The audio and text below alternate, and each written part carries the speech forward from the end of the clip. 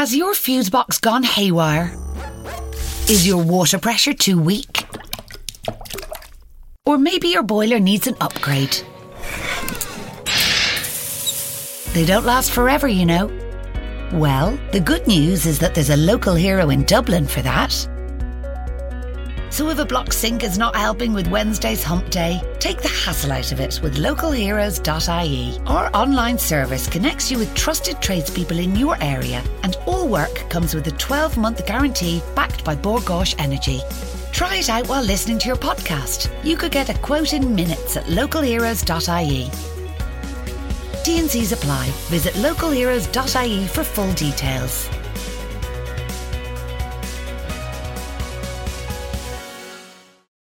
Talking History on News Talk.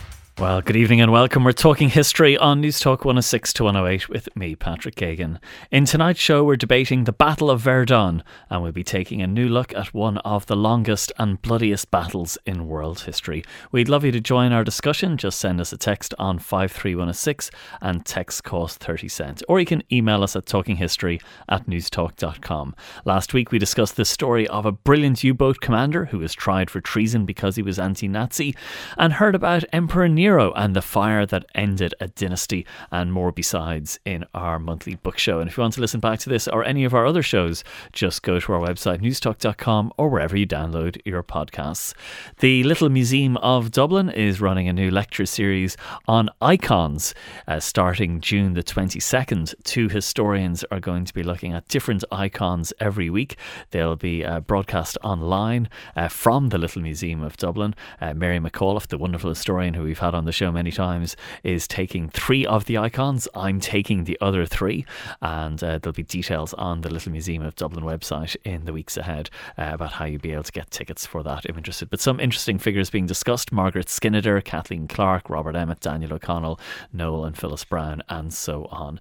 Tonight's debate is on the Battle of Verdun. It has been said that Verdun made France, the last great victory of French arms, but in tonight's show we want to explore the myths and the reality behind one of the most iconic battles of the First World War, a battle that came to symbolise the terror of industrialised warfare. Taking place over 10 months in 1916, Verdun was one of the longest and most costly battles in history, a time of intense artillery bombardments and men being mown down in great waves. It's a battle we first looked at in 2013, and tonight we return to Verdun with a second panel of experts to explore the battle and its legacy. And to help me do this, I'm delighted to welcome that panel of experts.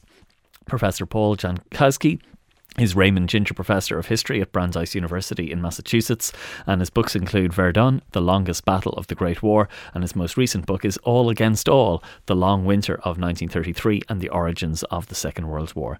Jonathan Bracken is an eminent military historian and the author of The Verdun Regiment, Into the Furnace, the 151st Infantry Regiment in the Battle of Verdun 1916.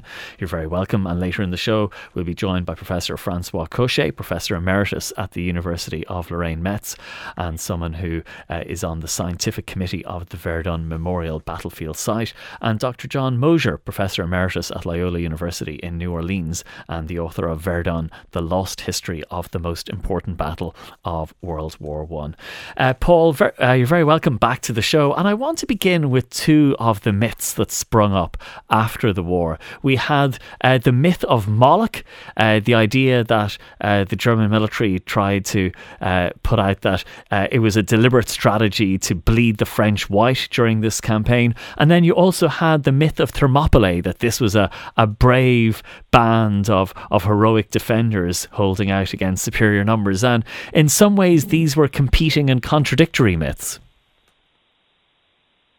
Yes.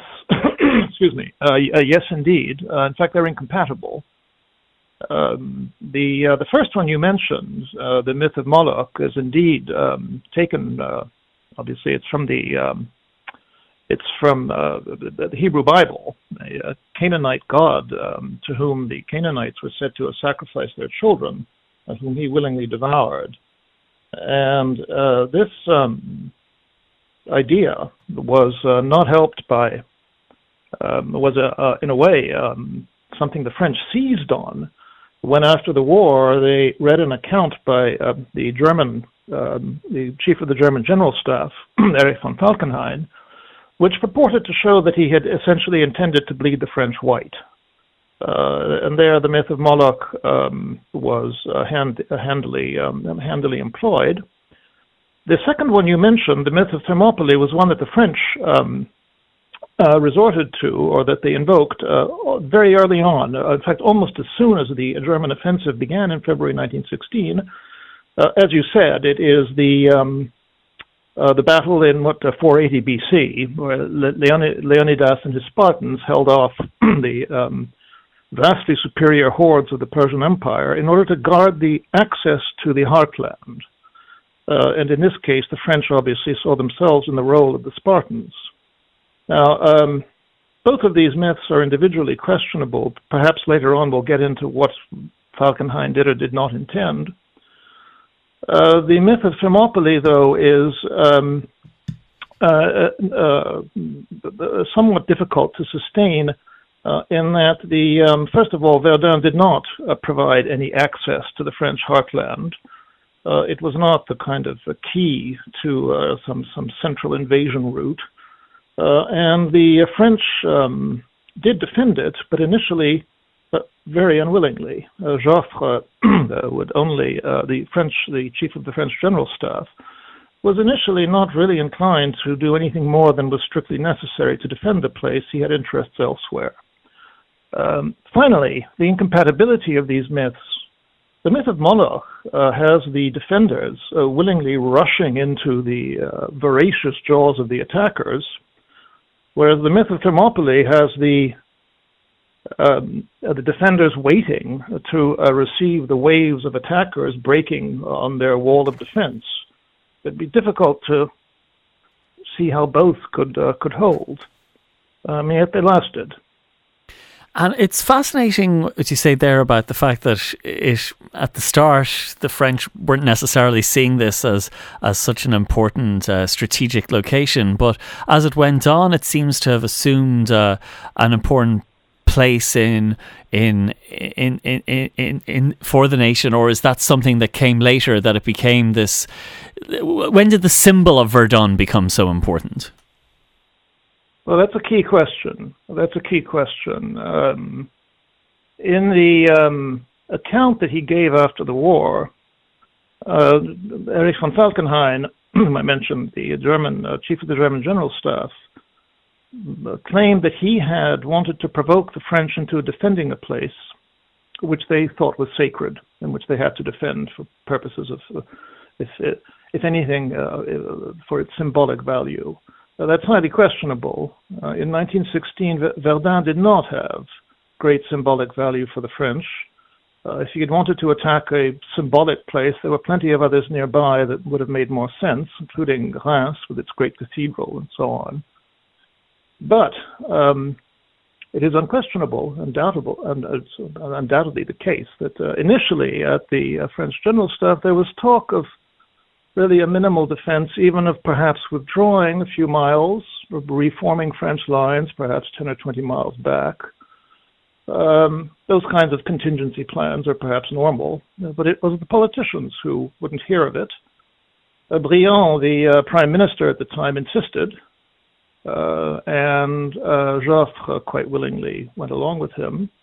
And when, I think some weeks later, Poincaré, the president of the French Republic, visited the site, and the commander was by then Philippe Pétain, made various hypothetical comments about possibly withdrawing from one bank of the river to another. That's from the right bank to the left bank. But Poincaré said, absolutely unthinkable. Don't even think of it, mon général. It would be a parliamentary disaster. The thought was that to abandon Verdun, especially without a fight, would deal such a blow to French morale that certainly the government might not survive, and other consequences might be equally dire. But it did, over time, and while the battle was raging, become a symbol of French resistance, and that it continued to be growing in leaps and bounds once the war was over. The stages of that can be traced. I don't know that we have time to get into them, but the prestige factor, once the Battle of Verdun had been engaged, at least the Battle of 1916, is unquestionably something that took flight in the French collective mind, as it did to a certain extent in the German, but that would be another story. And that whole idea of they shall not pass became part of that image of Verdun as well. And it's interesting that although, as you show, it wasn't the most decisive battle of the First World War and it wasn't the bloodiest, in some ways, certainly for the French, it became the most important because of all of this symbolism that became associated around it, and that it assumed this significance in terms of the nation and for what it represented, if not necessarily for what it actually was. Indeed, yes. And that is perhaps one reason why the French tended to exaggerate their own losses after the war. In popular accounts, popular histories, guidebooks, films, and so on, they wanted to stress the sheer scale of their sacrifice. After all, they had fought alone. They had no allies there. Unlike other battles, the Somme and other offensives, and then the War of Movement in 1914, when they did have allies, especially the British. At Verdun, they were more or less alone. The battle was interminable. It went on and on. It was, in their eyes, a defensive battle, which is now a role they like, highly symbolic for the role they, in their eyes, had played throughout the First World War, that they were the victims of German aggression. And nothing could be clearer than that at Verdun in their eyes. Well, as I mentioned, the interminable bloodletting. All these tended to make it not just a site of memory, but a symbol of France, along with a couple of other factors. One being that in their eyes they had won the battle. Now one might argue about that, and historians have, but perhaps in an impasse, in a stalemate, the defender wins. Perhaps, I don't know, but in their eyes they certainly won the battle. And another more, the means of transmission of this are, I think, quite significant. Because of the system of rotation of the French troops at Verdun, probably about 2/3 of the French army actually passed through the forts and trenches and ravines and hillsides of Verdun throughout that year, or perhaps over a bit longer span of time than that, but some 2/3 of the entire French army. That meant that here was a very important vector of memory, as the number of descendants, grandchildren, great-nephews, and so on, who would run into each other saying, "Oh yes, my great-grandfather was at Verdun, my great-uncle." No idea the number of French people I've met who have said just that. Finally, if I could add one perhaps more mournful thought, or a sharper one, it is that this was in some way the last French victory. And I think you alluded to that in your opening. There would be minor ones, but after that, but nothing like it, if indeed it was a French victory. So for all those reasons, it did come to play a role. And it does mean, though, that just exactly how they wrote about it tended to change over time in school books and so on, but that's another matter. I don't know if we'll get into that. Jonathan, it was very interesting to hear Paul there describe the landscape, the terrain with its forts and its trenches and its ravines. And it seems that the landscape contributed to the horrors of the fighting because, especially with those ravines and the walls, it seemed to create a particularly brutal environment for fighting, and seems to have made it a particularly bloody kind of hell for the combatants. Yeah, that's right. I mean, in all honesty, they were quite possibly some of the worst ever experienced in human history in terms of conditions on the ground. Of course, you had as a baseline the usual signatures of fighting on the Western Front: the filth, the mud, the rats, frequent gunfire and artillery barrages, poison gas attacks, and of course, ever-present death. But what separated Verdun from other battles were conditions unique to this engagement. It was its sheer scale, as you all have been speaking to, its intensity, its length, and the impact that these things had on the human psyche of the men enduring it all.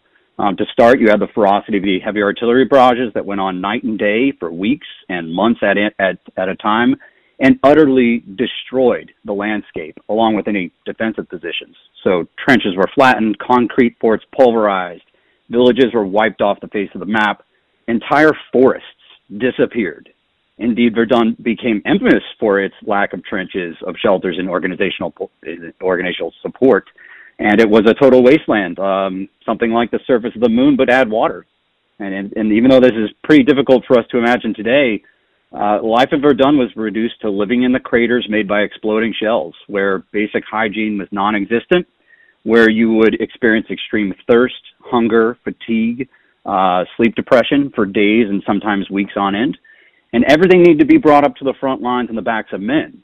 So the little food that did make it up consisted of maybe some cold soup and stew, some bread, some canned meat and fish. But because of the constant shelling and broken ground, it meant that this food and water often didn't reach the troops in the front lines. The same dangers you have from shelling and machine gunning and gassing meant you couldn't evacuate the wounded.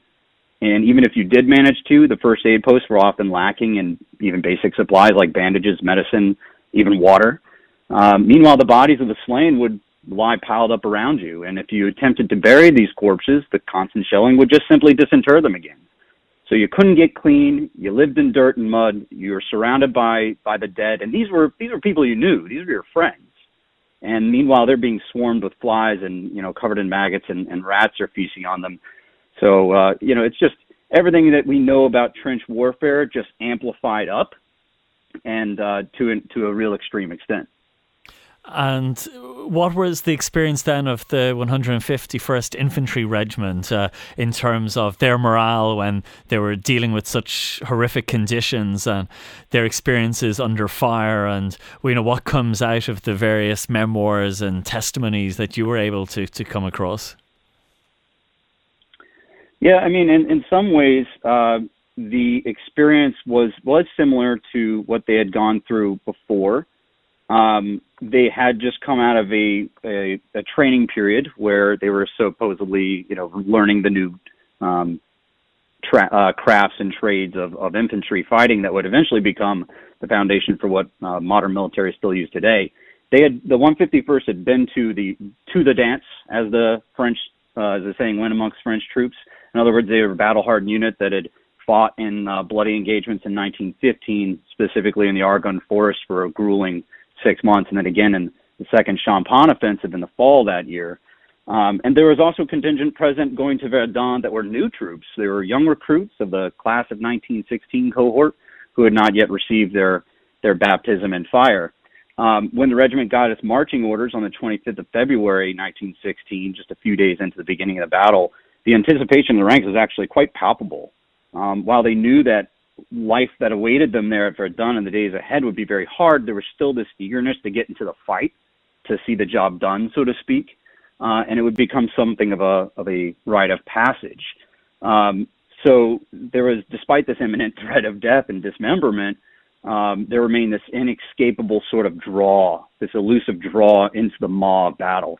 But all that is before the men get to experience Verdun for themselves, their first rotation in March 1916, and what fighting at Verdun would mean. And this sentiment seems to have disappeared when you look at when you read their diaries, you read their memoirs, you see their letters, it becomes brutally clear, even amongst the experienced veterans, the sobering up and the stripping away of their humanity, basically, when they go up for a second and a third time in April and May of that same year. And, really at the heart of the matter, we come up against this cruel reality, this harsh truth about the nature of combat in the Great War. I had mentioned that they had gone through an intensive training period right before they go in, where they're learning, how to use rifle grenades and hand grenades and automatic rifles and trench mortars, all the latest in weaponry, and how to employ these, as an autonomous unit fighting with heavy firepower and using fire movement tactics.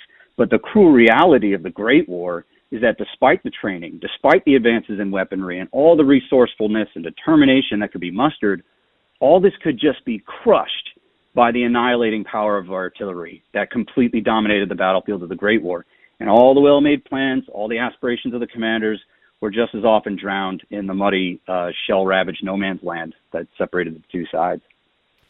And in terms of the age of these recruits who were in the regiment, how old were they, and how many were killed during the fighting?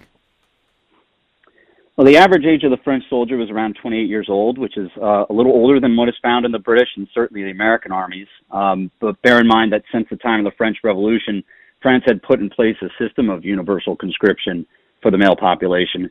Since 1905, all fit Frenchmen were recruited to serve for a total of 25 years in the military, beginning the year in which they turned 21 years of age. Each year, a new cohort, as I had mentioned before, was called up and then mustered into service. A man's total service was composed of periods spent first in the active army, then the reserves, and finally the territorials. And finally, in 1913, this commitment was increased to 28 years. The recruitment age dropped to 20.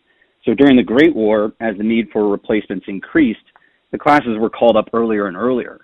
And in the end, roughly half of the total male population, that's like little baby all the way up to, a 100-year-old guy that remembers Napoleon. You had troops as young as 18 serving alongside men in their 50s. Now, in terms of the 151's losses, let me start by emphasizing that there were actually two formal engagements at Verdun. The one in 1916, which claims the mantle of the Battle of Verdun, but there was also fighting there in a few months in the second Battle of Verdun in 1917. But it is that 1916 ones in terms of the length and intensity and lethality that we typically are referring to the Battle of Verdun as we are here in this context. In total, the 151st would lose roughly 3,200 men killed or wounded in the furnace of Verdun, including 2,200 in its 3 rotations in 1916 and another 1,000 men in its 3 rotations in 1917. To put this into context, right? The regiment's average fighting strength in these periods is between 2,300 men to 2,800 men. So these losses constitute roughly 50% losses at each rotation. And some of these men are lightly wounded and will be able to rotate back in. But entire companies, some 200 men strong, were routinely wiped out or reduced to a mere dozen traumatized survivors.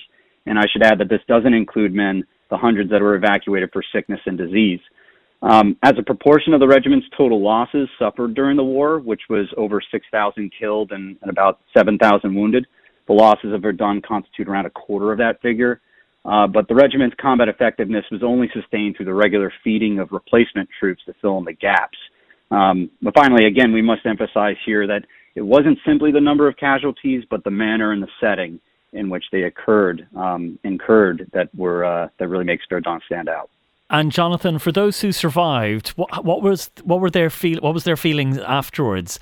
Did they feel like they were the heroes of Thermopylae who had defended this fortress against the invaders, or were they consumed by the trauma and stress of having endured and survived such a horrific campaign? Well, so there's two things to denote here. There's the period while the fighting is happening, and fortunately that's what I was using, are memoirs and letters either written during the war or primarily during the war and then completed after the war. And, some of these guys, they speak in a way that they understand the gravitas of the moment. They understand that from their perspective, this is a fight of national existence. And so while they hate what they're going through, they nonetheless, generally speaking, saw the need to go through it and to just sort of put their head down and slog through it and come out the other side. But afterwards, they certainly say, they'll never be able to make French people do this again. You read letters of guys saying that they felt sort of metaphorically crushed or flattened by the experience. Men writing home to their wives saying, I didn't want to tell you this before, but I feel empty now. So certainly a profound psychological effect. And, if we get into later on perhaps what the lessons are, we can speak to this in further detail. Very good. Paul, we have a very interesting text in from Brian in Cork on 53106, and it's a very clever reversal of the phrase that we were talking about. Brian wonders whether, given Germany's collapse in 1918, did Verdun in fact bleed Germany dry?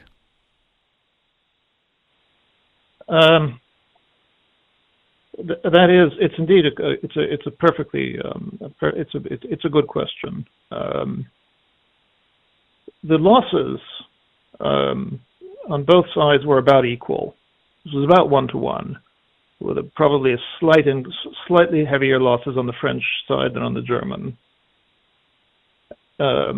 That's between February and December 1916, and not counting the other engagements at Verdun, whether in before 1916 or after the summer 1917 was just mentioned.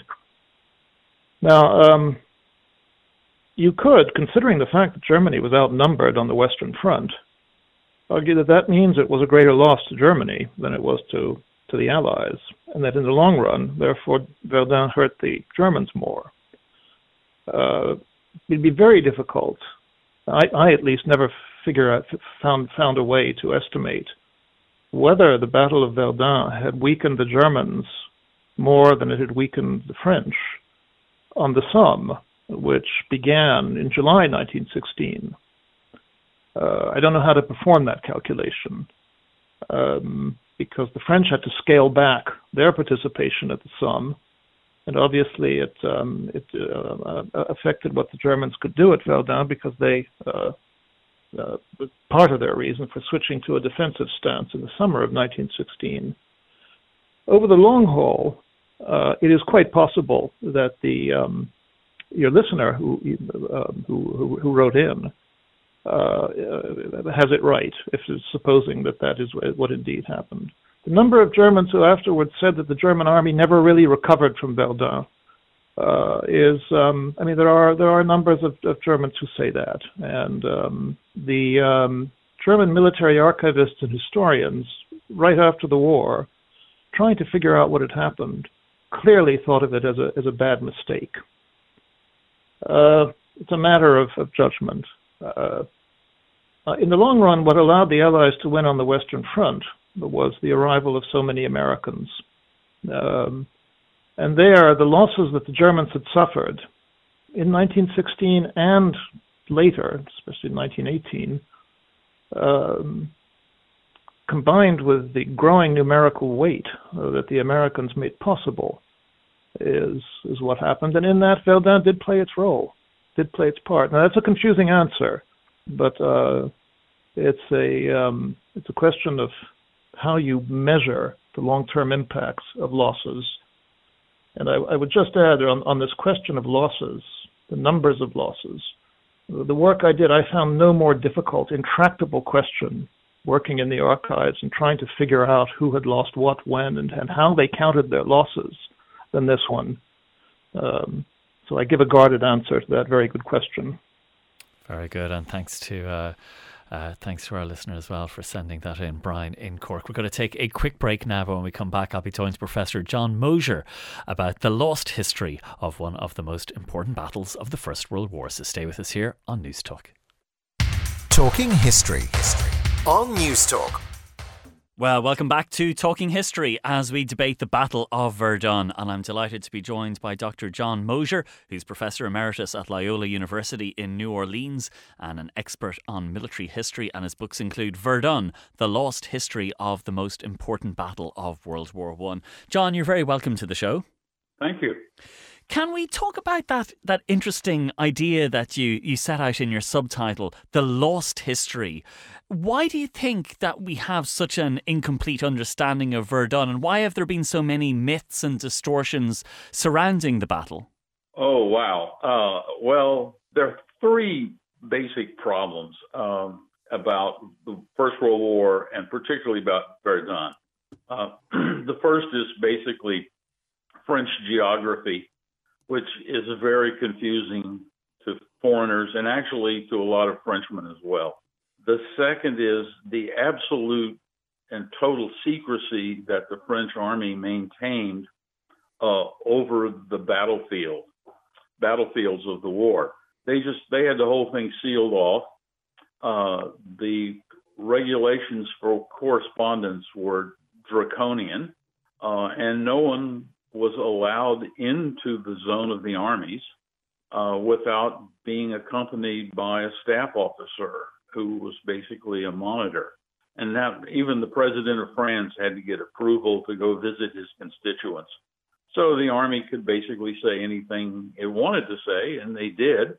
And since most of what they were doing didn't work very well, they basically could minimize it or cover it up.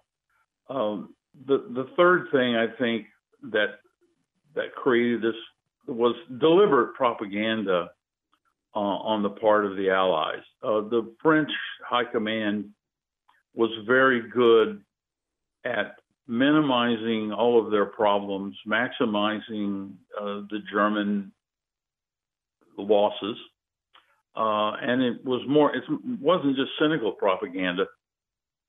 It's the worst kind because as news traveled up the chain of command and got progressively massaged, the people at the top tended to believe that things were going much better than they were. I talked about that in the book, but I kind of glossed over a fourth one, which is, I think about it, is a lot more important. Military historians and a lot of serving officers in the First World War didn't really understand that either the importance of topography or the importance of indirect fire and heavy artillery. So all of those things sort of work together. The reason the early battles, I think, were not understood was not just because from the French point of view, they were total disasters. For example, in the 1915 right bank offensive for Verdun, the French army had roughly the same casualties as the British did in the first days of the Somme. But also, they had a problem understanding, and I know this sounds bizarre today, but this whole territory in Lorraine was just terra incognito for the French officers. And things like contour lines, they really didn't understand. I was talking to a French officer who was south of Verdun conducting maneuvers, and we were talking about this, and he said very sarcastically, he said, France is not a sandbox. What he meant was it wasn't just a big flat surface. And what seems to us relatively small differences in elevation gave one side a tremendous advantage. So when the Germans had the top of a butte that was only maybe 300 meters high, their artillery observers could interdict the whole area in front of them to the range of 5,000, 6,000, 7,000 meters. And most of the buttes in this particular area had almost vertical cliffs, so they were almost impossible to take by direct assault, which accounted for the horrible casualties. And there's also kind of an interesting idea that you explore in the book, how it's seen often as this long 1-year battle, but actually it's probably better understood as 8 distinct battles. Oh, yeah, 8 or 9. And to a certain extent, that's kind of, these things are all kind of arbitrary. But yes, I think the other problem is that particularly since in the English-speaking world, almost everything that people know derives from the British experiences on a very small and quite different part of the Western Front. The British Expeditionary Force really, for most of the war, only had about 10% of the Western Front, maybe 50 miles, 45, 50 miles. and that was just a completely different experience. So there was no real concept of strategy, and that's one of the unknown things that doesn't get talked about much in the war. But the battles for Verdun had a strategic importance, basically because the only real practical way into the center of France after 1871 was the Meuse River Valley. The French engineers knew that, and they realized that just north of Verdun, there was a wonderful choke point formed by the heights of the Meuse on one side and the ridges of the Argonne Forest on the other. And that's why they put the forts there. So when the Germans advanced in 1914, they very sensibly attacked on the flanks, which was standard German doctrine since the 1880s, called Aufrollen. And they aimed at a double envelopment, which was very successful. So those initial battles, because they were on the flanks, or what the French would call the wings, were given different names pretty logically, because this is a really big area. The sector that we're talking about was essentially, probably, depending on how you count it, a good 100 miles, and which was almost 20%, 25% of the Western Front. So sort of naturally, if your unit was in an engagement in one particular sector, that's the name you gave it. And I suspect that a lot of the combatants, particularly on the French side, didn't really understand how what they were doing related to the strategy, both of encircling Verdun, which the Germans did by the end of September 1914.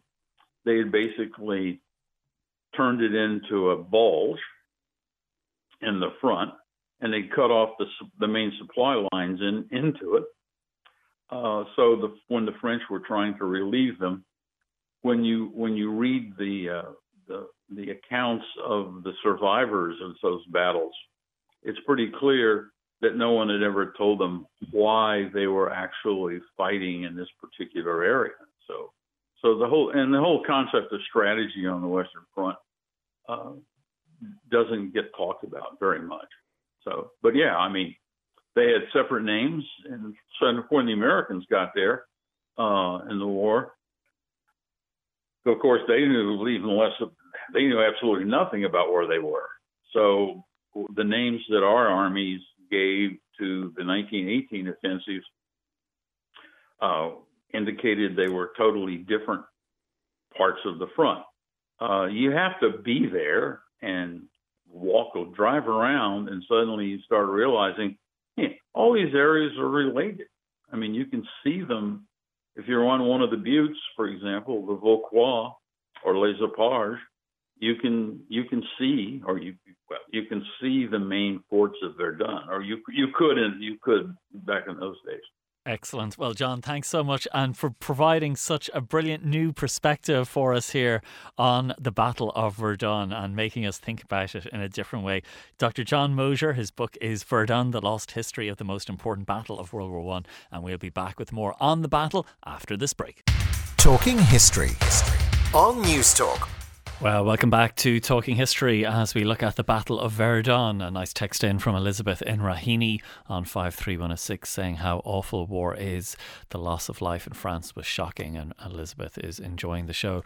We heard there before the break from Dr. John Mosier, and we were rejoined by our panellists, Professor Paul Jankowski and Jonathan Bracken, and also by Professor Francois Cochet of the Verdun Memorial. And Francois, you're very welcome to the show, and I was wondering, could you tell our listeners about the Verdun Memorial, because we've heard earlier from Paul about how he hears from so many people in France about a relative, an ancestor who passed through Verdun or fought in Verdun during the First World War. So it seems to have that connection with so many French people, even in the present day.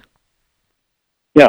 By the end of the First World War, a lot of veterans intend to visit the place where they fought. in the biggest battle of the war, of course, at the highest.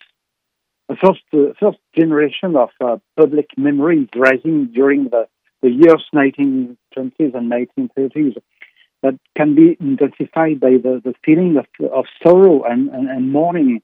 And the Douaumont ossuary is certainly the most important monument of this first generation of shaping the Verdun memory.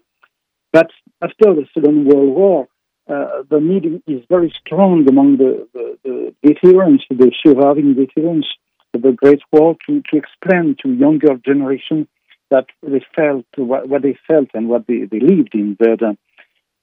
It's quite difficult after World War II, of course.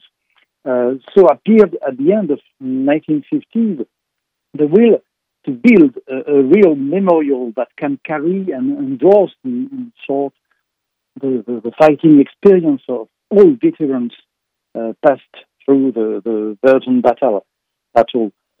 The deal was huge, in fact. It needed to collect uniforms, arms, a lot of old equipment used both by French as German soldiers. It was necessary to create an educational discourse, a complete speech towards the future visitors, to explain the battle and make it as easily understanding as possible. So a name obviously appeared at the end of the 50s. This name is Maurice Genevoix. He was, of course, a well-known writer by this time. He was the perpetual secretary of a prestigious French academy. But Genevoix was mainly a witness and a sort of kind of living memory of all the soldiers who fought for Verdun. You know, he was seriously injured during the Battle of Les Éparges, very close to Verdun, 1 year before the German attack upon Verdun. But he intimately knew the war through his flesh and his blood. As a lieutenant, he led a platoon at war and could speak of every traumatism known by soldiers. So he really was the right man in the right place to build the memorial. And Maurice Genevoix was not the only man to carry this memorial project, but when the memorial officially opened on September 1967, Genevoix really embodied the whole dream of shaping the soldiers' memory of Verdun. From this day, the memorial tells not only the Great War, but tells the soldiers' testimony with the German or the French eyes. Very close to the memorial at Fleury, devant Douaumont, sit several places that resume the Battle of Verdun.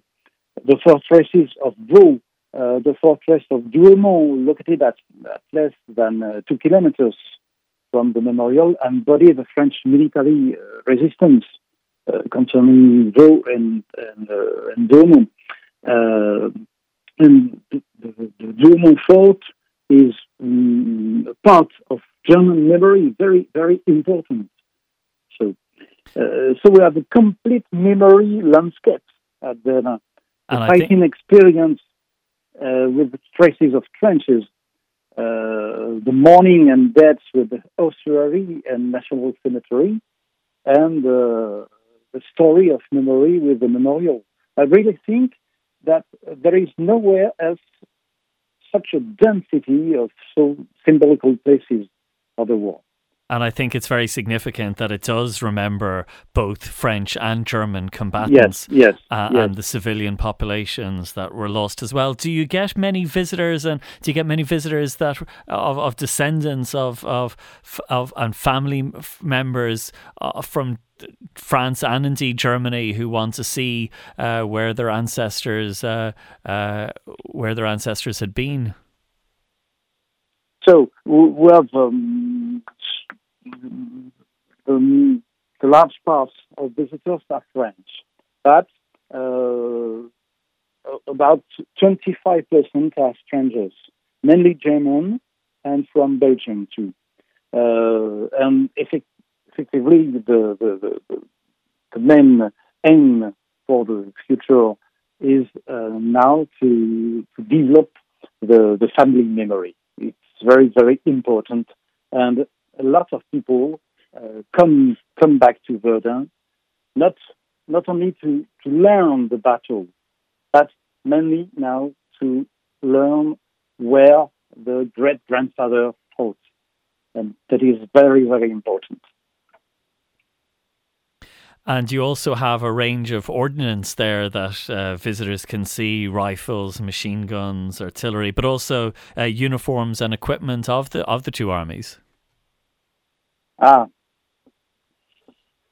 So, of course, it's nearly impossible to drive a story of Great War without showing military items, mainly because the First World War was an incredible material war. Only the German artillery on the days before the 21st of February 1916, of course, needs no less than 213 trains of ammunition.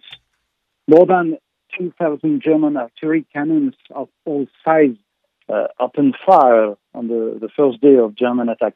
So the weapons of all kinds are the tools of soldiers, in fact.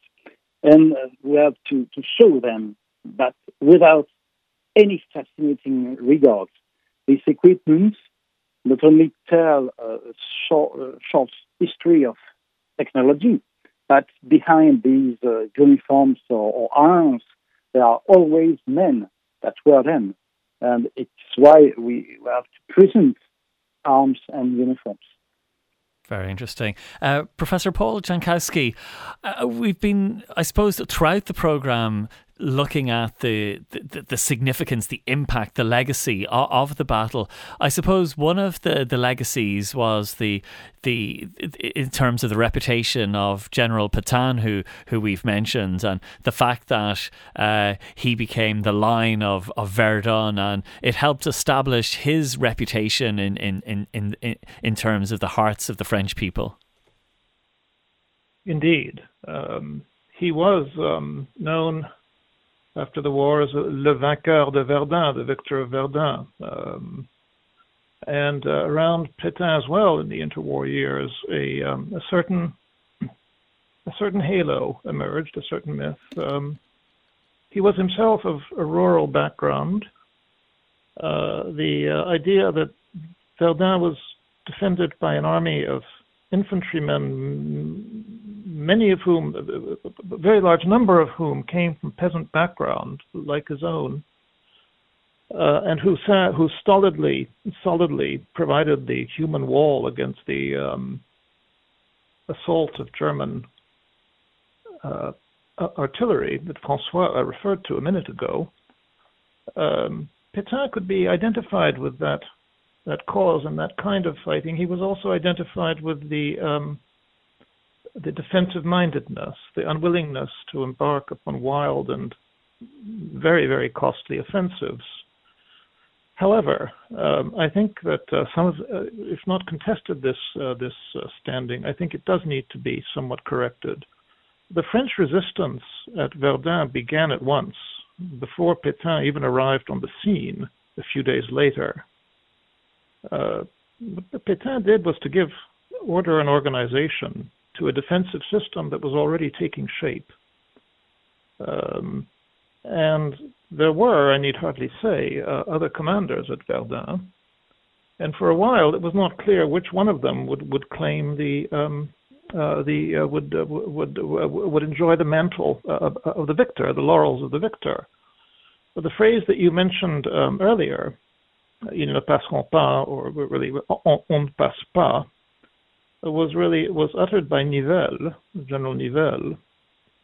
But it was in fact a phrase that existed in French popular songs and French popular culture, and it had come from there. But it is associated, I think, with